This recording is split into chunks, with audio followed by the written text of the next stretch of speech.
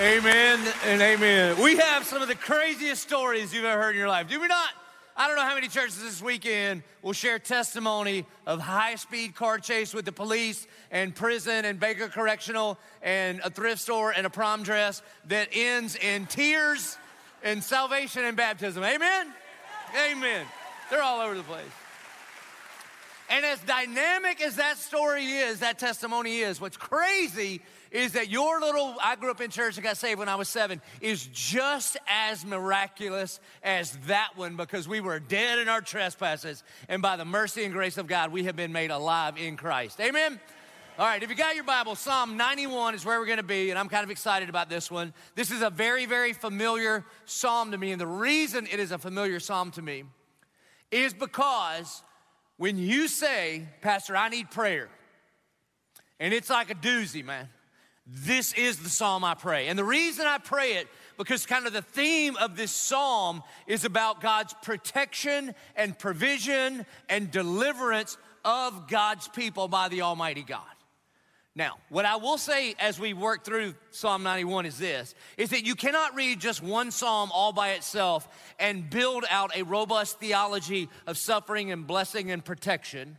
And all of the outstanding, incredible promises in Psalm 91 are true, and what most evangelical preachers want to do is just ascribe all of them to heaven when we get there one day. And that is true. They will all be fully, completely realized in heaven. However, I also believe that they are true for us today and right now.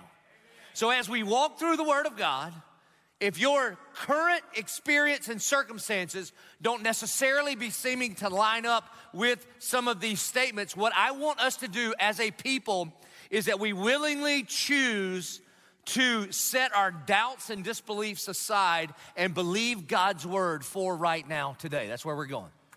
Now, because here's the danger. Let me tell you the danger. The danger is you would hear some of these promises of God, and I know how Satan wants you to hear this sermon. And you're like, well, how do you know that, Pastor? Because I'm the pastor, man. I know this stuff, okay? No, really. Because Satan quotes Psalm 91 to Jesus as like a test. Because what the enemy is going to begin to do in your mind and whisper these lies in there is, as you hear about God's protection for his people, if you don't feel like you're being protected right now by God, then the enemy wants to get in there and be like, see, he doesn't really love you. And that is not at all what the Word of God says. I think God wants us to read this and choose to believe what it says today. Not just one day when it's fully realized in heaven, but for you and for me on this day. Now, I'm all pumped up, haven't even read your verse yet, okay? 91:1, here we go. He who dwells in the shelter of the Most High will abide in the shadow of the Almighty. He who dwells in the shelter. Some translations don't use the word shelter, they use the word the secret place. He who dwells in the secret place of the Almighty. That's different than going to church every once in a while. That's different than humming along to that one song you know. That's different than just going, yeah, I kind of believe in God. You see, he even says it in that second line, will abide. That's a New Testament word. To dwell in the shelter means to abide in his presence. The word abide means, like Jesus does a whole chapter in John chapter 15 on the word abide. He's looking at his disciples. He's like, hey guys, look, come here, real close, come here. Abide in me and I will abide in you. Stay close to me and I will stay close to you. Abide in my word and I will be near to you. And they're like, how do we do that, boss? And he's basically saying, I'm really glad you asked. And then he uses this parable. He says, the Father's like a gardener, and I'm the vine, and you're the branches. And apart from me, think about how close a branch is to a vine. It is all the way attached. Everything that it needs comes from the source that is the vine. And he says, because if you're not a part of me, if you don't abide in me, if you don't dwell with the Most High, then you can do nothing. That's why so many of you are worn out. Because you're trying to be good Christians. You know there's no such thing as a good Christian. There's dead and there's alive. There's filled with the Spirit and there's I got this and you ain't got this. It's just true, man. So he's like, come here, stay close to me. Well, how do you do that? Well, this is why I think he uses gardening terminology. Anybody have a yard?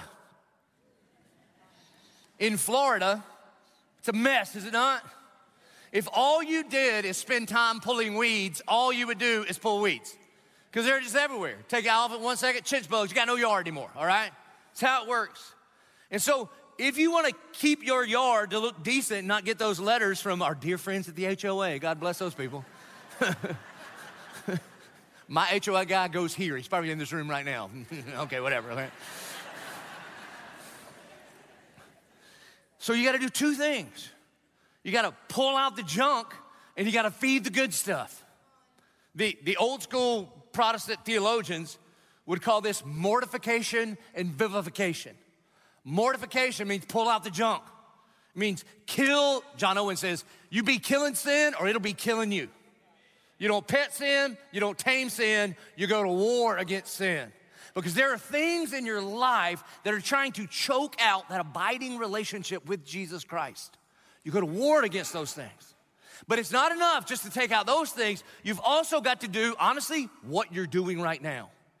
You go to church, you be with God's people, you abide in His Word. It's called vivification. You do the things that stir your affections for the Lord. That's what it means to dwell in the shelter of the Most High.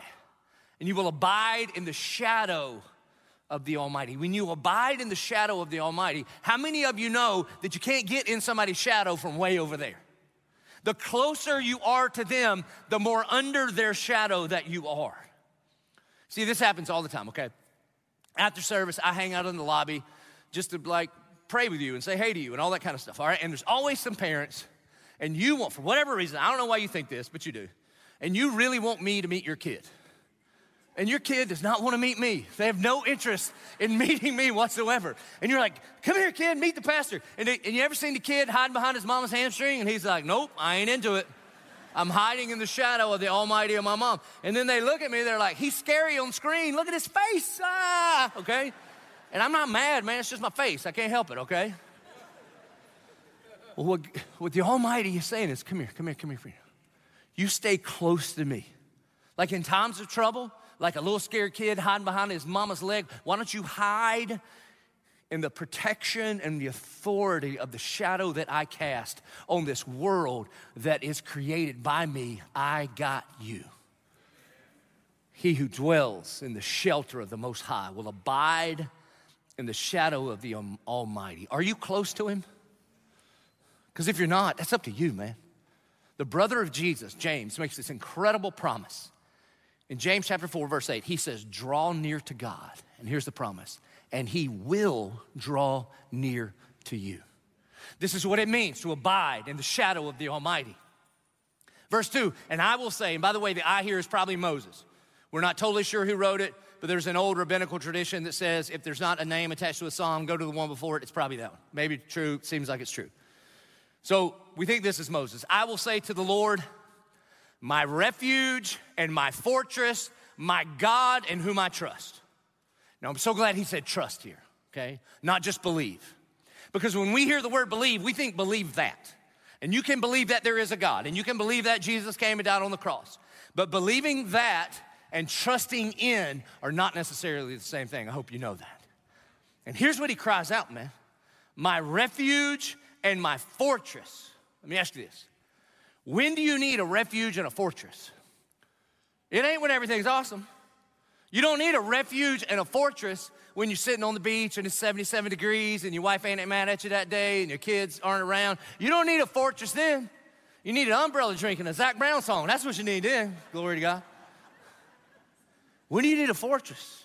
When you're being attacked. When do you need a refuge? When something's chasing you and you're on the run and you don't know where to go. And the writer of this psalm says, the Lord is my refuge. The Lord is my fortress. Notice this personal possessive pronoun. This is my God in whom I trust. You see, every single one of us need a refuge and a fortress because we have an enemy. And if you don't think we do, bro, you're already done. I'm just telling you. So, you know, I love to hunt. I've told you this. I always think it's kind of funny when they call it a sport because half of the players do not realize there's a game going on while we're participating in the sport. This is why I always win. Some of you, that's how you are. Like just a deer. No, I'm just eating. And there's an enemy trying to kill, steal, and destroy you. There's a thief, and he only wants to take you out. The word devil itself, it means deceitful one, deceiver. So what's your defense? Your willpower? That's why you're so exhausted. You see, the Lord is our refuge, not me. And this may sting a little, but the place that you run first in your time of trouble is your functional Savior. Foxes have holes, birds have nests. What do you have? Where do you run? You see, God says, run to me, and I've got you. But the place that you run first is the place where you feel safest. It's the place that you think is gonna save you or rescue you. So where do you run? Another person? Are they your functional Savior? Now, for sure, we're not supposed to do this faith alone, man. And we're supposed to be around people, band of brothers and sisters that lift up our eyes and arms and help us fix our eyes on Jesus. But if you are running to another person as your functional Savior, they will never, ever be able to live under the weight that you put on them. Whoever you idolize, when they let you down, you will demonize them. Let me tell you how I know this, because I've been pastoring this church 10 years. That's how I know. Let me tell you, bro, I'll be in the lobby, people come up and they'll be like, Pastor, this church is amazing. Everything is awesome. I'm like, you're new here, aren't you? You just got here. Praise God for you. It's cool. Where I get the email, dear Pastor Joby, you're the best pastor ever and you have changed my life. And I think, uh-oh, we're about 6 months away from how could you? Like the drunk dude at the bar, be like, come here, man, I love you. And the next hour he wants to fight you. Not that I would know, but just, I don't go to those places, all right? Somebody told me. So is it a person? Do you run to a person? Or speaking of the bar, do you run to the bottle? And you don't run to the Prince of Peace for peace, but you run home and convince yourself, I deserve this, and another, and another, and another, because I deserve to knock the edge off. Is that where you go? Or maybe some medication? Or maybe worse, a medication that doesn't have your name on it, but you feel like it works for you? Or maybe it's food. See, here's how tricky the enemy is. Some people run to crack. Some people run to cake. Yeah. You came preach this at the Baptist church. A lot of cake running over there. Anyway, the crazy thing is, it's the same thing, man. I mean, I hear there are a difference between crack and cake, but fundamentally, if you're looking for your satisfaction in some kind of temporary relief through something physical, that is an idol that you're chasing after. It is your functional Savior. Some people go dark, man. Go to isolation. Maybe it's pornography. Again, here's how twisted the enemy is. Sometimes what people will do is they will run to some hobby that in and of itself is not a big deal. It's not sinful, all right? Maybe it's cross-stitching. Ain't nothing wrong with cross-stitching. Unless you're trying to avoid everybody in your family because you're knitting together, you know, I'm fearfully and wonderfully made, or whatever cross-stitch thing you're doing. I mean, I would say golf, but it's your idol, so you wouldn't even listen to me for the rest of it. Or is it Netflix, or is it work? Here's what I see in my world a lot, which is crazy. A bunch of brothers feel beat up by the enemy, so they run to, not to Jesus, but they run to ministry because of the accolades they get from their people. So where do you run? Because wherever you run, that is your functional Savior. And Moses says, I tell you where I run, my God in whom I trust, he is my fortress, he is my refuge. Now, in verse 3, when I was in English class, do you know I never made an A on an English paper in middle school, high school, or college? Not one time did I ever make an A. When I published a book, I sent it to all the English teachers I could remember. So, take that. All right, so what they told me wrongly is that you're never supposed to mix metaphors, or apparently they didn't read the Bible, because all the rest of it are this big conglomeration of metaphors to describe how God is our refuge. It says this, verse 3, for he will deliver you from the snare of the fowler and from deadly pestilence. This is incredible. He will deliver you from the snare of the fowler. A fowler was somebody that would catch fowl or catch birds, okay? Trap them. And there's a snare, which means there's a trick. There's a trap with a bait. And the bird thinks, ooh, I got it. And then you're like, ooh, he got me. That is how the enemy works. It's a dirty war campaign. The enemy can't just dress up in his red suit with his horns and his pitchfork and be like, bah, bah, and come after you and be like, whoa, back off, man. I ain't bought and paid for by the blood. Get off me, right? And so what he does is he tricks us. It's a dirty war campaign. It's a misinformation campaign. And so what he tries to do is the Bible says, Jesus says that every time the devil speaks, he speaks lies. And what he does is he lies to us because he wants us to think the way he thinks. Because he knows that if we believe it in our head, we'll begin to feel it in our heart. And when you believe it and feel it, then you'll begin to do what he says. And every time he speaks, man, he is lying. That's what he does. This is why Paul says in Romans chapter 12, do not be conformed to the pattern of this world. Don't buy into the lies of this world, but be transformed by the renewing of your mind. This is why in the book of Genesis, when the enemy shows up, the devil shows up, God creates Adam and Eve, everything's awesome. You think God is into rules, and you need to read the Bible. When God created the first man and woman, he was into relationship, not rules. There was only one don't. There was only one thou shalt not. He said, there's a bunch of yeses. Eat from every tree in the garden. Yes, yes, yes, yes, yes, yes, yes. That one, I love you enough to let you know if you eat from that one, you'll die. But there was a bunch of thou shalts. Subdue and cultivate.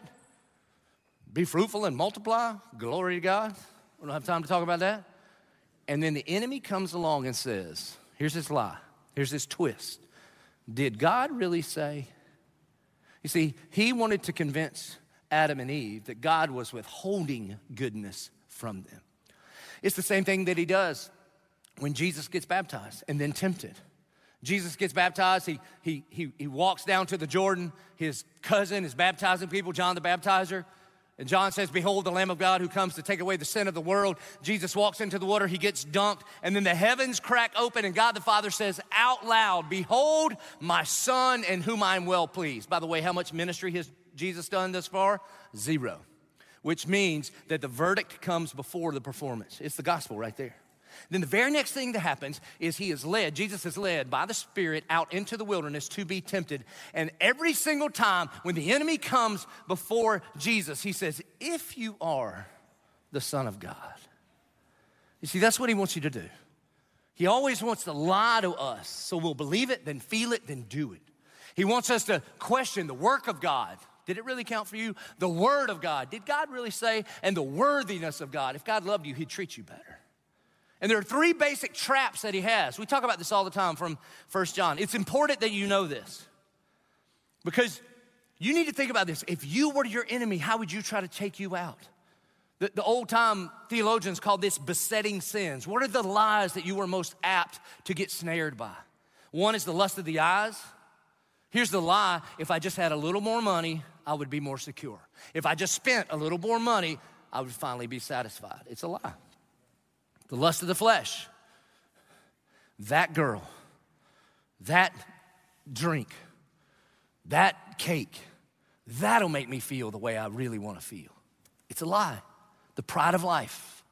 The pride of life is what people think about me online is more important than what God thinks about me. The pride of life is what my boss thinks about me at work is more important than the responsibility God has given me at home.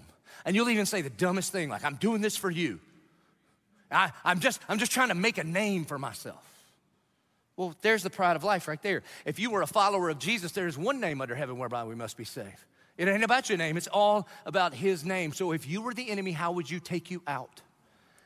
For he will deliver you from the trick, from the trap, from the snare of the evil one, and from deadly pestilence. So sometimes it's not the trick of the enemy. Deadly pestilence is like diseases that kill. Because sometimes, you see, when sin entered the world, sin held the door open for pain and chaos to walk in with it. And this is why the whole world is broken, man. Everything from weather systems like hurricanes and floods that wipe people out, down to the microscopic where cells don't do what they were commanded to do. And so sometimes when people are going through deadly pestilence or natural causes, they will ask me a question. And it's a really bad question, but I know what you mean. You say, why do good things, or why do bad things happen to good people? To which I say, there are no good people, okay? Look at the person next to you, not good, all right? Now, if you came with your spouse, I don't even have to prove it, right? I don't even have to, you're like, oh yeah, okay, so. Yeah, there was one good person, he was perfect, and we did the worst thing ever to him. We killed the only innocent man ever. But I know what you mean.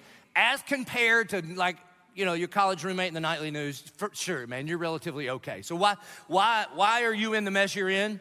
There are basically 5 reasons. Nobody loves you enough to tell you the truth on these. I do. Ready? Number one, sometimes you. Yeah, you are the enemy. It's you, man. My daddy used to say, if you're gonna be dumb, you better be tough. Some of you have stretched that proverb to its extreme. You're dumb, man, you do dumb stuff. And so when you play stupid games, you win stupid prizes. That's just what happens. People come up to me at the service, Pastor, I need you to pray. The devil is attacking my finances. Okay, tell me about your finances. Okay, well, I don't have money to buy things, but I continue to buy things with money I don't have. Okay, guess what? You the devil. That's what's wrong, all right? So sometimes it's you. Don't be dumb. Do what the Bible says, okay? Sometimes it is a direct attack of Satan. See the previous Fowler situation, right? Sometimes it's others. Like other people sin against you. The abuse was not your fault. It wasn't. The slander was not your fault. Other people sin against you. Sometimes it's just a collateral damage of the fall, man. Like there are broken things that happen. Jesus came to make all things new. And then sometimes, this will really mess you up. Sometimes it is God himself. God never tempts, but God for sure tests. And God would love us enough to strip away all the things in our life so that we would realize that he and he alone is more than enough. And so God protects us. He will deliver you from the snare of the fowler and from the deadly pestilence. Then he keeps going. And he will cover you with his pinions. That's a weird way to say feathers. And under his wings you will find refuge. Again, he's going to mix metaphors. And what he's saying is, I think this is the verse that Jesus had in mind, where the week before his last week on earth, he's coming down the Mount of Olives, and he gets to a place where he can see over the walls of Jerusalem into the city where all the people are. And Jesus in Luke 13 said something very similar to Psalm 91:4. He says, "Oh, Jerusalem, Jerusalem, the city that kills the prophet and stones those who are sent to it. How often would I have gathered your children together as a hen gathers her brood under her wings, and you were not willing." I wonder how many times today he'll walk through, particularly America, particularly the South, and walk by church after church after church and say, "Oh, church people, church people, church people. If you would just let me, if you would just receive me, I would gather you like a hen gathers its little babies, and I would protect you." That doesn't mean that the attacks don't come. That means that the attacks hit the hen and not the babies. See the cross of Jesus Christ. And that offer is still available. He says he will cover you with his pinions, and under his wings you will find refuge, and his faithfulness is a shield and a buckler, not your faithfulness. In fact, Paul promises Timothy, even when you are faithless, God is faithful because he can only be faithful. And his faithfulness over us is like a shield. You know what a shield is. You've seen 300. And a buckler. A buckler is like one of those little forearm shield things. That means he'll protect you from the big attacks. He'll protect you from the small attacks. And then look what happens. Look what happens when you hide under the wing of your Savior. You will not fear. Not you should not fear. Not you ought not fear. But you will not fear. Let me just, listen, fear is not a personality trait, okay? The Bible says, Paul tells Timothy that fear is a spirit. He says, "For God has not given you the spirit of fear." Now, scared's fine. Scared's a feeling. You know what you do when you're scared? When you're scared, you pick up your faith, and by faith, you follow after Jesus, do whatever he tells you to do, and that's called courage. Praise God for courage. We need more courage today. But fear paralyzes people, and fear is misplaced trust. Fear is when you take your faith or you take your trust and you put it in your ever-changing circumstances, and you're just paralyzed and hoping and praying that if your circumstances change, then maybe you can get up and walk. And faith is snatching your trust away from your circumstances and putting it in the one true God who is king and sovereign over all your circumstances, and understanding that God, no matter what your circumstances look like, that God is at work in all things for the good of those that love him and are called according to his purpose. You will not fear. And then there are some sentences in the Bible that just in English make your head blow up. I mean, if you take it seriously, listen to this. You will not fear. You would think if I was writing this, which would be a terrible idea, if I was writing this, I would write, "You will not fear because God is going to make everything awesome, and I can see clearly now the rain is gone, and buck up, Scooter, you got it," or whatever it is. You will not fear the terror of the night, nor the arrow that flies by day, nor the pestilence that stalks in darkness, nor the destruction that wastes at noonday. That's some terrifying things. He's not saying that there aren't circumstances that'll freak you out. He's just saying that the one who dwells, the one who abides, the one who knows Jesus Christ as Lord and Savior, fear cannot survive in the presence of the Prince of Peace. Why? Because perfect love drives out fear. Just like coffee grinds in a coffee cup cannot survive when you put it under the faucet because of the lavish water just runs it out. The lavish love of the Father on his children just makes fear go in the other direction. That's just what happens. And then you and I, as Jesus followers, we're gonna walk through these things differently. We're gonna just handle these circumstances differently.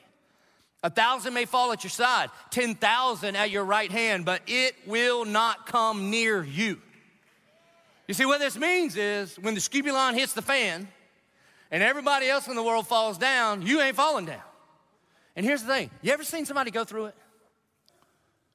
I mean, one of the things about being a pastor, I get to walk with people all the time, and they get the worst news ever from the doctor, from their spouse, from their job, from their kid, whatever, the worst news you've ever heard.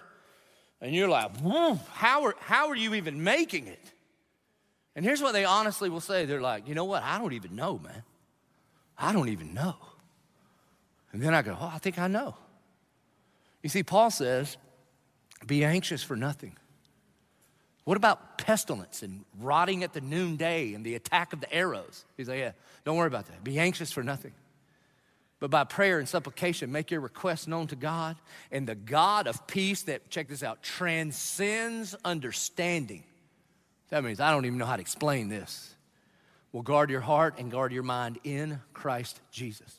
You see, the reason the world falls down all around us, this is the way Jesus closed the Sermon on the Mount. He's like, two dudes built houses. They were sweet houses. They were at the beach. One built his on shifting sand. The wind, the storm, the rains came. The house fell, and this is sad, and great was the fall of it. There was another dude, and he built his house on the rock. But it does not say that he did not endure the storms. Same storms hit that brother too. But when the storms came and the rain came, his house stood tall because his life was built on the good news of the gospel of Jesus Christ. So thousands may fall around us, but not us. Then he says, you will only look with your eyes and see the recompense of the wicked. That's a Bible way of saying the godless will stand judgment. Because, this is such a bold and audacious prayer. Ready for this? Because you have made the Lord your dwelling place, the Most High, who is my refuge. New Testament would say, because you've put your trust in Jesus Christ, here's the promise. No evil shall be allowed to befall you. No plague come near your tent. Now, what does that mean? Does that mean Christians can't get COVID? I wish. Wouldn't that be awesome? Sir, where's your mask? Oh, I'm a Christian. Well, get on the plane. Go ahead. That'd be awesome, man. That'd be awesome. Does that mean Christians can't get cancer? That's not what it means. Why not, God? Here's why, man. Because if Christians couldn't get COVID, people would say they follow Christ, not for Christ, but to be anti-COVID. If you got wealth, health, and happiness, then that would be your God, and you'd be trying to use the almighty king and sovereign as a means to your own end, and he will not play in your idolatry game that makes it all about you. He just don't play that, man. He don't share his throne with anybody. So then what does it mean? Now, again, listen.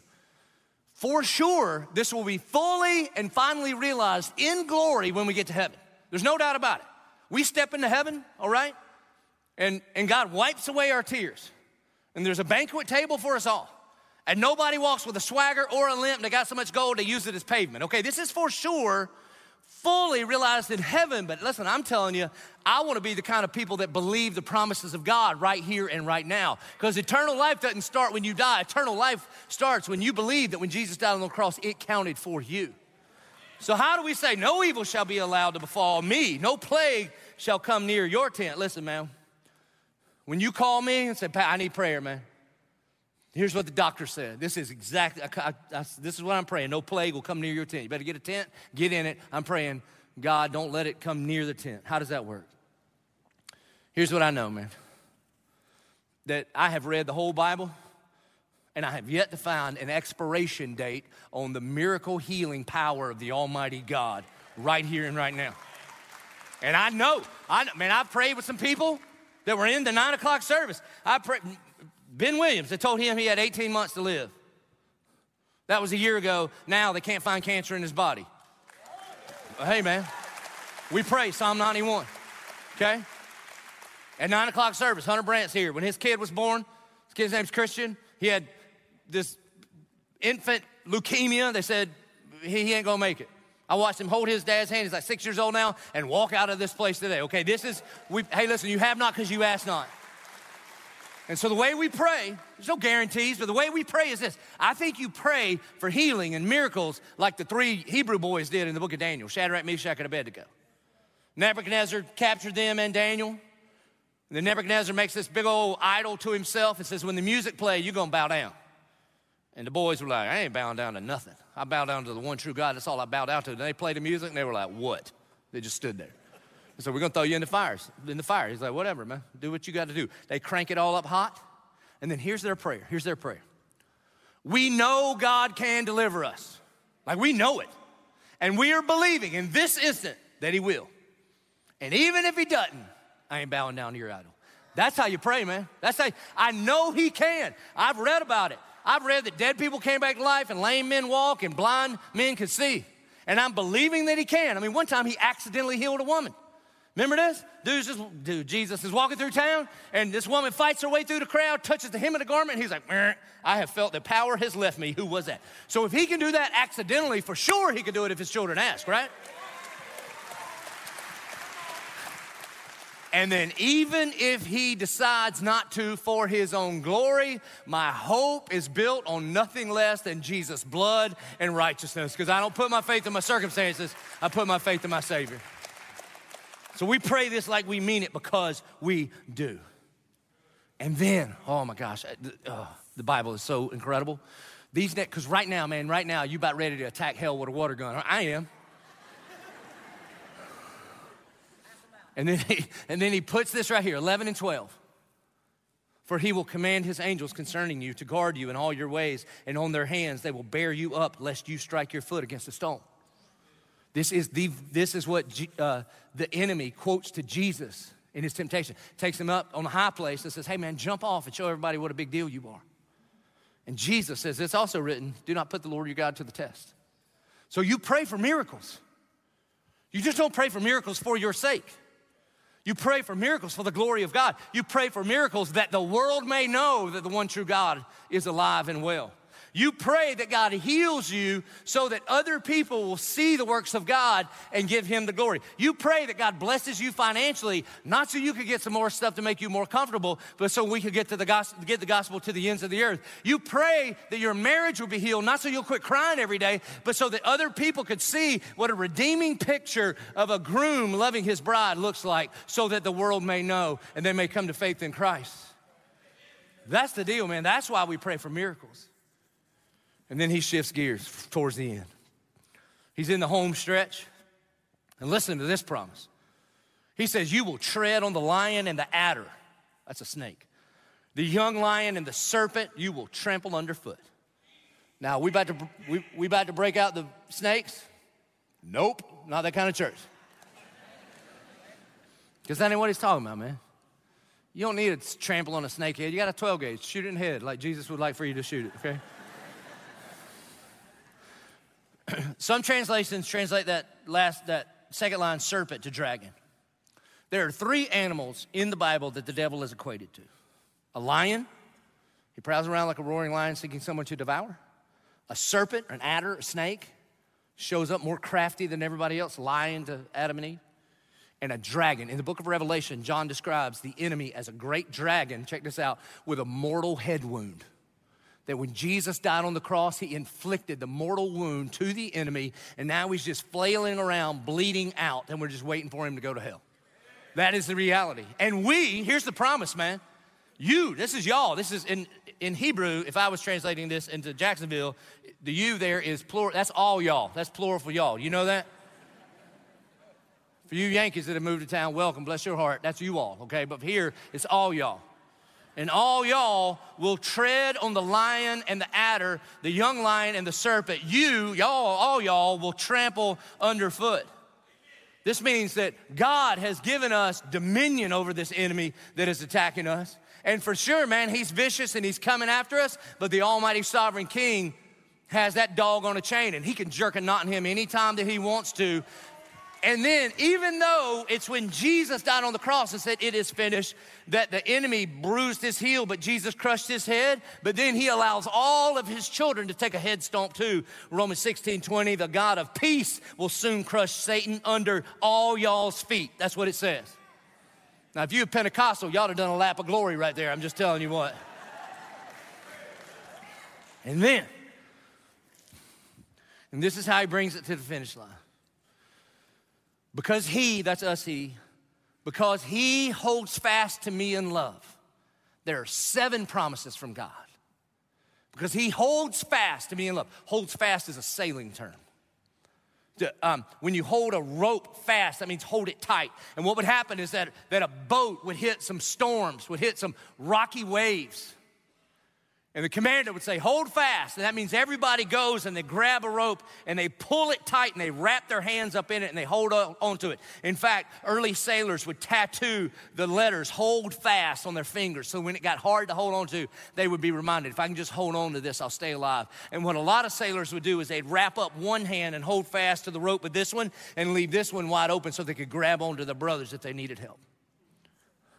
And God says, if you hold on to me like that, no matter the circumstances, if you just hold on to me. Now, let's be honest, it sounds hard, doesn't it? It sounds hard. Yeah, but here's what makes it easy. The reason you can hold fast to God, because he's the one holding fast to you. You are in the palm of his hand, and there is nothing that can snatch you out of the hand of God. This is the way Romans 8 ends. What can separate us from the love of God? Short answer, nothing in this world. Not adders and snakes and serpents and lions and pestilence and attacks. Nothing can separate us from the loving hand of our Father. And the reason we can hold on to him is because he's never, ever gonna let us go. For anybody that puts their faith in Jesus, because he holds fast to me in love, here's what we are promised, people. And may we be a church that walks in these promises. Number 1, I will deliver him. Some of us need to be delivered from the enemy, and some of us need to be delivered from ourselves. But Jesus delivers. Number 2, I will protect him because he knows my name. Church, do you know him? Do you know his name? That does not mean for you to go, yeah, his name is Jesus. That's not what it means, man. Do you know his character and nature because you know him, because not only have you discovered a relationship with him, but you're in an abiding, deepening, dwelling kind of relationship with him. Because when we know his name, he says, I will protect him because he knows my name. Verse 15, here's the third one. When he calls to me, I will answer him. Not I may. Not if he does enough faith works previously that week. Not if he's good enough. No, man. That when Jesus died on the cross and he says it is finished, an earthquake cracks through Jerusalem, right through the middle of the temple. And there was a curtain that separated the people of God from the presence of God. And that thing was torn, not from the bottom to the top like we work our way up there, but from the top to the bottom, because it was the almighty sovereign king of the universe saying, kids, come on in and tell me what you need.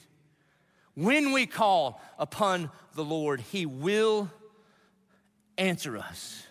The fourth promise, I will be with him in trouble.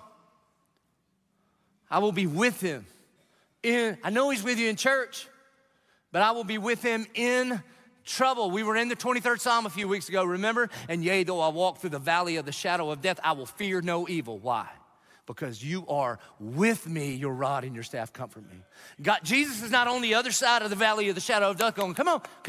I'm the light at the end of the tunnel if you can just make it through. No. And the peace that we find is not because our circumstances out there one day will change. The peace that we find is because he is with us walking through the circumstances. I will be with him in the trouble. Then we get a little double blessing here. The fifth one, I will rescue him and honor him. Even if what you need to be rescued is from you. You realize that? The Apostle Peter and the disciples are in the boat, Sea of Galilee. They're crossing at night. A bunch of storms come. They're freaking out. Jesus comes walking by on the water. Why? Because that's what he does. Just water skiing, no skis, you know what I'm saying? The disciples are scared. It's a ghost. Peter, who's going to talk first? Who's going to talk most? Peter. Peter's like, well, Jesus, if that's you, how about I can walk on the water with you? And then Jesus is like, come on, big boy. Loose translation, this is what happens, Matthew 14. The Bible says Peter gets out on the water and walks. Do you ever think about how many steps he takes? You ever think about the kind of walk he walked? I'm thoroughly convinced through my theological training, it was like the Ric Flair walk. It was a whoo, like that. If you don't know, Ric Flair was an evangelist in the 1900s, used to travel around with his family. And then what happens? He takes his eyes off of, this is the sermon, this is Psalm 91. He takes his eyes off of Jesus. He put his eyes on his circumstances. And because of the wind and the waves, he's filled with fear. And fear paralyzes. And because of the paralyzation of fear, he begins to sink. And as he is sinking, and it's his own fault, he cries out, Lord, save me. And then the Bible says that Jesus immediately reaches out his hand. He doesn't say, I told you, come here. Hey, where are you going? Come here. That's not what he does. He rescues him. And then 2 chapters later, the guy that screwed up the walking on the water miracle, he honors him. He honors him in Caesarea Philippi.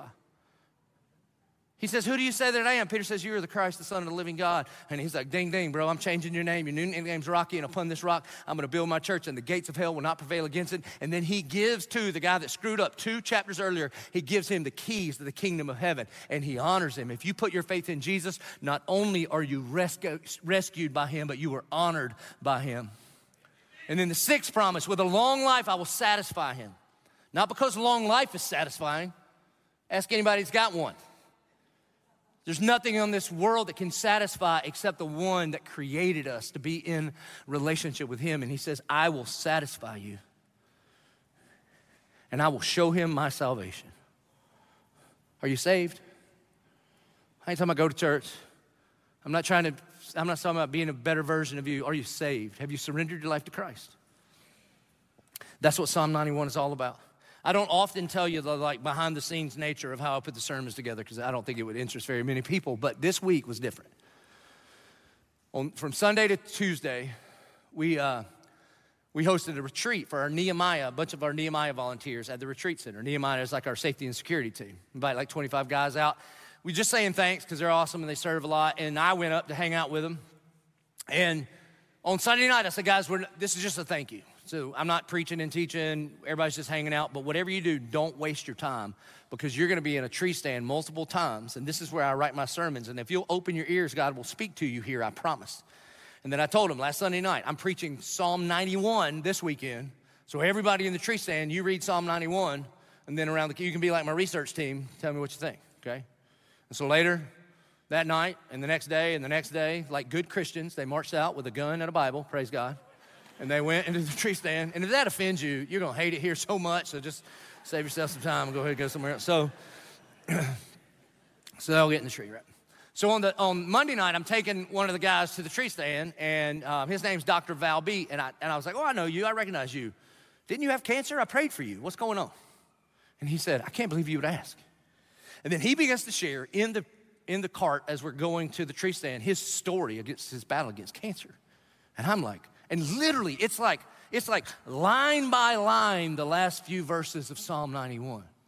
And he's crying, and you know, some people cry, but I work out, I have hobbies, and so, bro, I'm like, I don't think you can kill stuff and cry at the same time. I don't know if you can, okay? And I was like, man, you got to stop. And so he goes against his tree stand. I come back Tuesday morning, I've got a little meeting, I have a little office right back here, and my team is meeting. I'm like, all right, listen, normally when we do like testimony videos, we give the video team 3-4 months in advance to get it all together. And I told my crew, hey, call the video team and say, can you do a video by Thursday? This is Tuesday. I need to show this video on Thursday. They're like, sure, we'll get on it. They start texting. I get up from that meeting, and I'm going to all staff, and I walk out of my office, and there's Dr. Val B. with my book going, will you sign my book? I was like, I need you to do a video.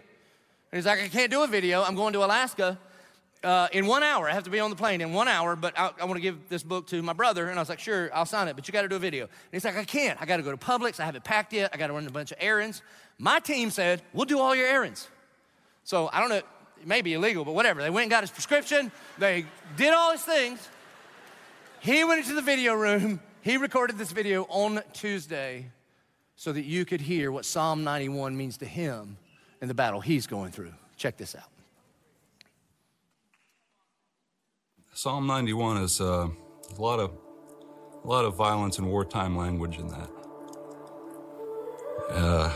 But of course, battles take many forms. And as I'm reading it, I couldn't help but interpret it through the lens of my cancer story.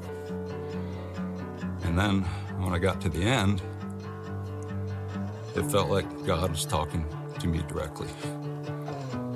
When he calls to me, I will answer him. I will be with him in trouble. I will rescue him. I will honor him. With long life, I will satisfy him and show him my salvation. My world changed in 2017 with the call from my dermatologist. And he said, the biopsy is back. You have Merkel cell carcinoma. So he said, I'm going to schedule you for an emergency evaluation with a surgeon tomorrow. Clear your schedule and be there.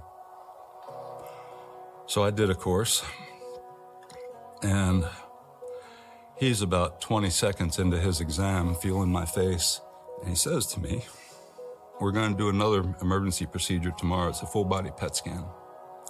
And if we find anything south of your jawline, you're into what we call palliative care. I know what that means. That means we're going to keep you comfortable, and you put your affairs in order and say your goodbyes. So I come home, and I go next door to my dear friend Rick Bowler, and Rick prayed with me, and he invited me to his discipleship group that night. So I went, and an hour later I had about a dozen very scary-looking men standing around with their hands on me, and I had a theme to my prayer. That theme was hope. Let me know this battle's not done. So I go to bed, and I grab my Bible off my book stand, and I pull out the bookmark right where I left off, and it's Romans chapter 15. And the first paragraph ends with Romans 15:13. May the God of hope fill you with all joy and peace in believing, so that by the power of the Holy Spirit you may abound in hope.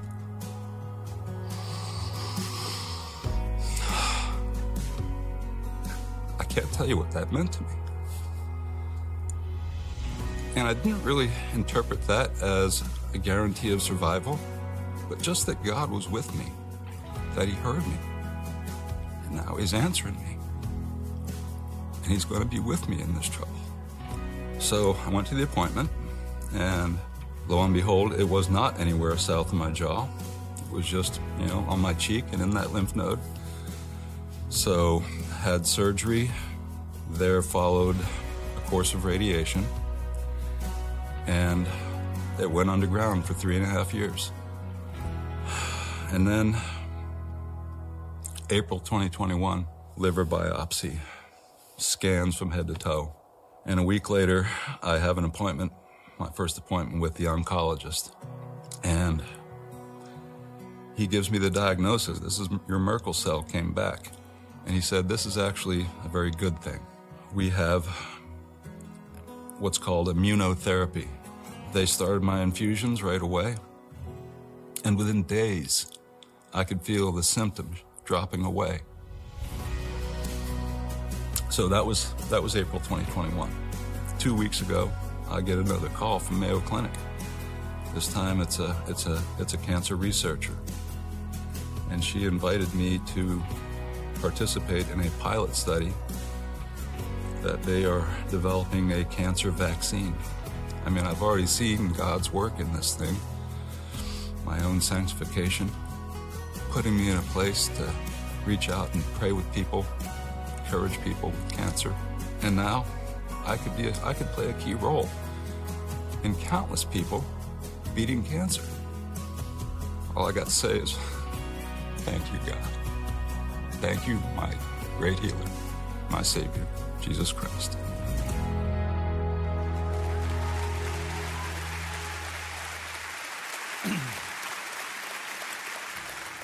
And interestingly enough, those that are developing the cancer vaccine are a bunch of Mayo doctors that are 1122ers, and we're sitting on the second row at 722, man. That's what they do. So here's how we're gonna end. If there's some folks in here and you're just like Dr. Val and you need to cry out, my God, my refuge, I need you to be with me in trouble. I need to trust that you will hear me when I cry out. We are not going to deny the current circumstances that we find ourselves in, but we are going to stand on the word that comes from our sovereign Savior that loves us. So if you need him as your rock, as your refuge, as your fortress right now, as a safe place, if you need God to cover you like a mother hen would cover his chicks in times of need, would you just stand up right where you are? It could be a medical condition. It could be a marital condition. It could be a depression. It could be anxiety. Whatever it is, man, only the Lord could tell you what it is, okay? And so listen, you're not going to do this alone. That God has surrounded you by a faith family. So if you're sitting next to one of those folks, would you just stand up with them? Would you put your arm around them if it's appropriate? Would you grab them by the elbow if it's appropriate? And now there's still some of you, I get it, because the enemy's whispering to you right now like, I came with my neighbor, what will they think if I stand up, okay? That is not coming from the voice of your Heavenly Father. Your Heavenly Father is going, come on, come to me. Come to me, all you who are weary and heavy laden, and this world can lay some stuff on us. And he's saying to you, and I will give you rest, and I'll give you rest for your soul. And so what we're gonna do, man, we're gonna do what I would do if you filled out a prayer card. We're just gonna pray Psalm 91. And if you're into it, man, if you're sitting around, why don't you just start praying out loud right where you are as I pray a prayer that began in heaven. Would you pray with me? Our good and gracious Heavenly Father, I pray for every single man, woman, student that is standing right now. And I pray that they would dwell in the shelter of the Most High, that they would abide in the shadow of the Almighty. That we would say to the Lord, my refuge and my fortress, my God, we're gonna trust in you. Lord, we claim that you will deliver us from the snare of the fowler, and you will deliver us from deadly pestilence. God, we ask once again that you would cover us in your pinions, and under your wings would we find refuge. God, we claim that your faithfulness is a shield and a buckler. God, we will not fear the terror of the night, nor the arrow that flies by day. We will not fear the pestilence that stalks in the darkness. We will not fear the destruction that wastes at noonday. And though 1,000 may fall at our side and 10,000 at our right side, it will not come near your children. God, may we look only with our eyes to see the recompense of the wicked, because you have made you our Lord and our dwelling place. God, you are our most high and you are our refuge. No evil shall be allowed to befall us. No plague shall come near our tent. And God, we know that you will command your angels concerning us, your children, to guard us in all of our ways. And on the angels' hands, they will bear us up, lest we strike our foot against a stone. God, that you will call us, because of the blood of Jesus, to tread on the lion and the adder, the young lion and the serpent. We will trample under our foot. And because we hold fast to you in love, because of the life, death, and resurrection of Jesus, that you will deliver us, that you will protect us, because we know your name. And when we call to you, you will answer us. And you will be with us in trouble. You will rescue us. You will honor us. And with a long life, you will satisfy us. And may you show us once again your salvation. We pray all of this in the good, strong name of Jesus Christ, our Lord and Savior. And all God's people said, amen. If you're not standing, would you please stand? And we are going to respond. We're going to respond. And maybe you didn't stand up. I get it, man. This is why we make such a big deal about responding in prayer. Won't you come pray? The altars are wide open. And maybe don't come alone, man. Don't come alone. And if you came here by yourself, no problem. Just grab some rando 1122 beside you. They'll come pray for you. I promise they will. And come and cast all your cares upon him because he cares for you. And we're going to sing. We're going to sing a song and a half. We're going to sing about the goodness of God, that all our life he's been faithful. And all our life he's been good to us. And we're going to sing about the victory that we have through the blood of Jesus Christ. So let's respond. Let's pray. Let's sing. Let's bring. Let's go.